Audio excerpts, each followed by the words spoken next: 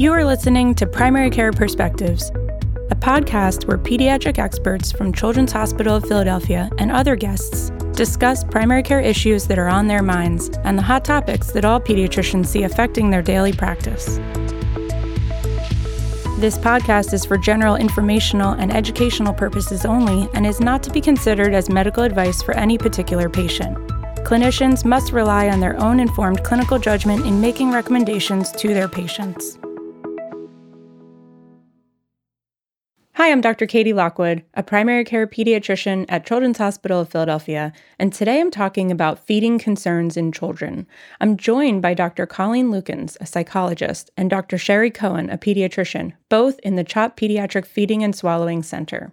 So, occasionally in primary care, I will see a toddler around 12 to 14 months old who's still refusing solid foods and primarily drinks milk from a bottle.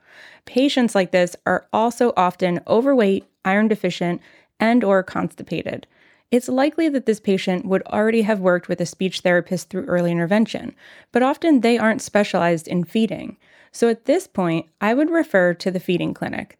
So Dr. Lukens and Cohen, I am so happy that you're here to help tell me what your first steps would be in the approach to a patient like this. Thanks, Katie. When we see any patient in the feeding center, the first step is to identify factors that have contributed to the development and maintenance of the feeding problem. These are the things that, if left untreated, will continue to have an adverse impact on a child's feeding development, regardless of the modality of intervention, and will prevent the child from achieving their feeding goals. But this is often not the chief complaint that's raised by the family, and these factors are often not readily evident. So we need to take a stepwise progression. The first visit is really about understanding the feeding disorder and what has contributed to it. We tell families that this is the figure it out visit. We try to help them understand why their child is refusing to eat in the way that they want. So for this specific patient, some initial steps are to establish that oral motor and swallowing function are adequate and safe, and this is done by our speech pathologist. We want to make sure that mechanical or anatomic factors are not contributing to the food refusal or the bottle dependence.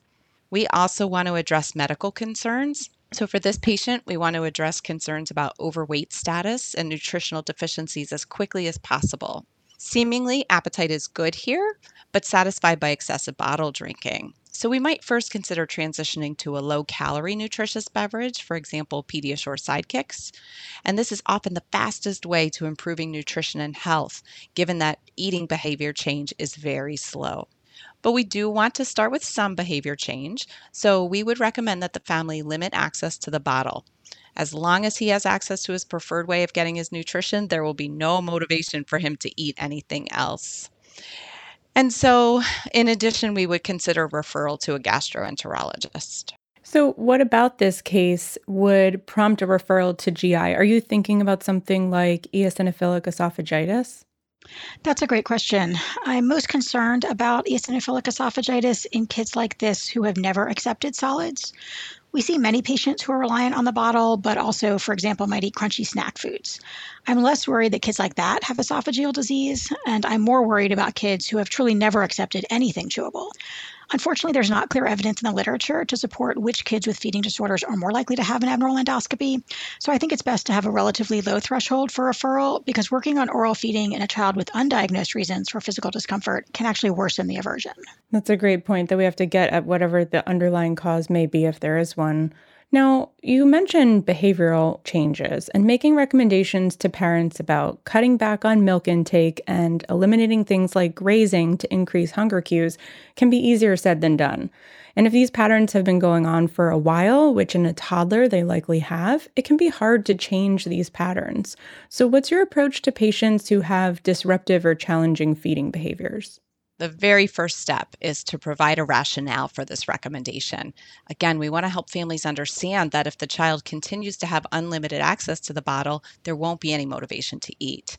As well, we want to provide nutrition education to help alleviate any worries the parent might have about withholding food or withholding the bottle.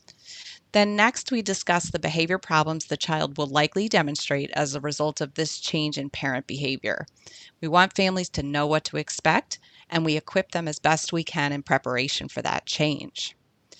Then we work with the family to identify any current behavioral or developmental supports that are already in place and mobilize those for feeding help. We really like to work on a consultation basis with in-home providers.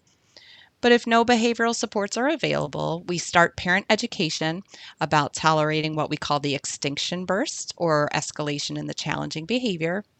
We teach them some basic behavior management strategies and what to expect when they try these things.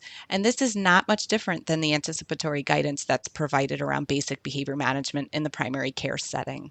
I was just going to say that this is great because it feels just like what we do in primary care. So it's nice to hear that we're on the same page. Right. So throughout this case, we've heard a variety of your team-based approaches to feeding challenges, and we're so lucky to have a multidisciplinary feeding clinic at CHOP. But for those who haven't interacted with your feeding clinic, can you tell us about the various disciplines that come together to evaluate or manage these patients and what the visit looks like for a family? Our clinic visits include physicians, nurse practitioners, dietitians, speech-language pathologists, occupational therapists, and psychologists for kids who are at least about 10 months old cognitively. We conduct our assessment in two parts, so it's not too overwhelming for the family. So medical and nutrition will go in together. I do a basic history and physical, looking for medical issues that can impact feeding. The dietitian does a 24-hour diet recall, looking for micro and macronutrient deficiencies to assess the child's nutritional status. The therapists go in together and they do a meal observation. The speech pathologist is not primarily looking at language or communication, but rather chewing, swallowing, swallow safety. For a patient like the one you described, it's very unlikely that there's a skill deficit contributing to their feeding issues. They appear to have an intact swallow, and any chewing delays are likely secondary to a lack of experience with chewable foods, and that's probably why they weren't making much progress with the early intervention speech pathologist. Our occupational therapists look at posture, positioning, self-feeding, and sensory issues. If a child has meals on the sofa, for example, they're going to be spending a lot of energy just maintaining their postural stability, and they're going to have trouble focusing on the feeding. The psychologist will look at mealtime structure, refusal behaviors, and parent-child interactions.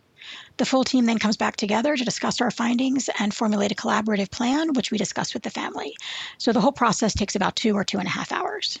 And then in most cases at the end of the visit, we do have to help the family reframe the feeding issue. So like the patient above, we might have to help them see that addressing the feeding issues requires that stepwise progression.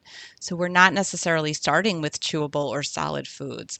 We've got to start with some of those precursors we discussed, and also helping the family to see that they have to take care of the contributors in order to optimize success with any future therapeutic recommendations. That's great. That's a really thorough evaluation. I love how you kind of close the loop at the end, too, for the family to bring everything together from that session. So besides the food refusal case that we just talked about, what are some common referrals that you see from primary care? Common reasons for referral to our team include picky eating, difficulty with texture progression, food refusal, limited and inconsistent oral intake, and that can lead to malnutrition and or reliance on a supplement by mouth or by tube, and concerns about swallow safety. And I imagine that there are some major feeding milestones that we should be aware of, things that if they're not being met should prompt a referral. So for example, if you're not eating solids by a certain age or drinking from cup by another age, can you give me some examples of those major milestones that I should know of? Unfortunately, there is not consensus among feeding experts on when to refer, but I go by the following general rules of thumb. And all of the ages that I mentioned are developmental ages, not chronologic ages. Most kids are not developmentally ready for spoon feeds until about 6 months of age, and we typically expect progression to table foods by about 12 months of age, and that's also when most kids are ready to transition from bottle to cup drinking. But these are general markers, not failure points requiring immediate referral. If you're ever wondering if a patient would benefit from seeing our team, you can always reach out to me to discuss the patient prior to referral. I'm happy to take emails from CHOP providers, and people outside of CHOP can reach me through 1-800-TRY-CHOP. Great. Thank you so much for that. So there are many feeding challenges that we hear about in primary care that we handle before a patient might need a referral to feeding clinics. So let's talk about a few of those and make sure that we're offering patients the right advice before they end up with you. So many parents report picky eating and describe a diet that includes little other than chicken nuggets, French fries, pancakes, and sweets, of course. So how can parents use positive strategies to increase acceptance of new foods? Katie, we wholeheartedly support starting with some basic strategies in the primary care office. But if these strategies aren't working, there might be something else that's contributing, and at that point, maybe make the referral for multidisciplinary assessment. Alternatively, you can at least consider consultation from an outpatient dietitian if there are questions about the child's nutritional stability. So, if there are questions about micronutrient deficiency or details like that. In terms of the picky eating, I also agree positive strategies are the way to go. So, for example, we encourage families to keep their expectations to eat typical portion sizes at bay. We want them to really recognize the small steps. So, instead, we encourage them to focus on exposure. This can be as simple as placing small amounts of new or non preferred foods on the plate besides the foods that they're willing to eat for their meal. And this helps them increase their tolerance of the sensory properties of the foods. And families can even elicit their child's help in preparing meals or shopping for family meals to promote that exposure. Differential attention is also key, so providing really high levels of attention and praise for good eating behavior and limiting attention to problematic mealtime behavior is a really simple strategy for improving eating. And finally, we encourage families to exercise patience. We help them understand that as long as weight is stable, they do not have to give in to those requests for snack foods in replacement for more nutritionally sound foods. Those are great tips. And I often tell parents, when you were mentioning reassuring them, that if parents are modeling healthy habits and keeping those healthy foods available in the home, that eventually their children will come around. And so when parents are feeling frustrated, like they can't do anything right, the parent eating healthy in front of the child and modeling that can also just be a great example that will set them up for healthy life skills in the future. Exactly. So once babies start finger feeding themselves, parents may report that their baby overstuffs their mouth. I hear this a lot. And even if they're only giving a few items at a time, they realize that their baby is pocketing the food in their cheek and not swallowing before stuffing in more food. So how should they handle this to prevent choking? In this case, we teach families to pace their child. I think feeding feels like it should be so natural and requires so little intervention, but so much of early feeding learning depends on the caregiver reading the child's cues and responding appropriately.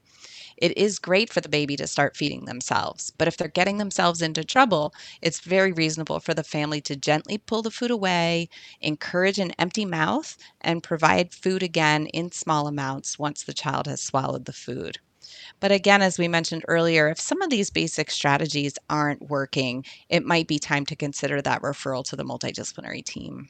Right. I think as Dr. Cohen mentioned earlier, when we were talking about food refusal, I can imagine that there are cases like this where it could be something like you mentioned, eosinophilic esophagitis, where there is actually some pathology and it's not just behavioral. Right.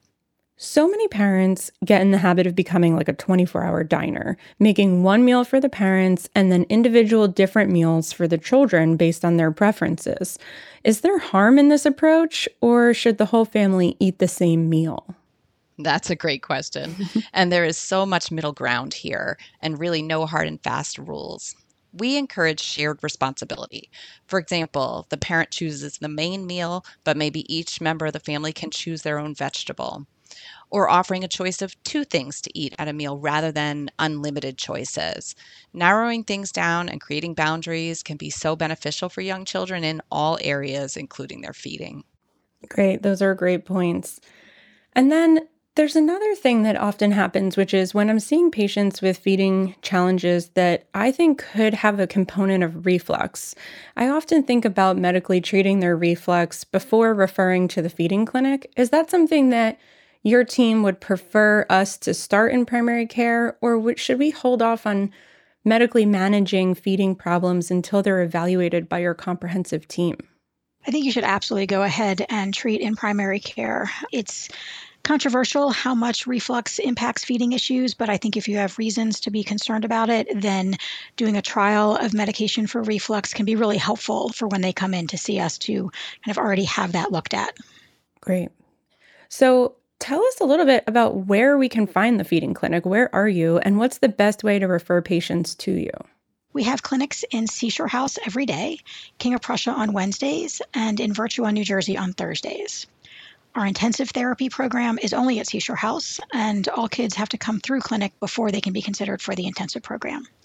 We have an intake process that can be started by the family calling 267-425-3333. CHOP providers can also enter a consult order in Epic, and our staff will reach out to the family. And again, don't ever hesitate to reach out to me directly to discuss specific patients. I'm always happy to do that. Thank you so much to both of you. This was really educational for me, and I know a lot of people in primary care. We have so many feeding issues that we see, and it's so great to have a resource like you available to us at CHOP for our patients. So thank you very much. Thank you for having us. Thank you for listening to this episode of Primary Care Perspectives. You can download and subscribe to future episodes on iTunes or visit chop.edu/PCP podcast for a listing of all episodes. I look forward to our next chat.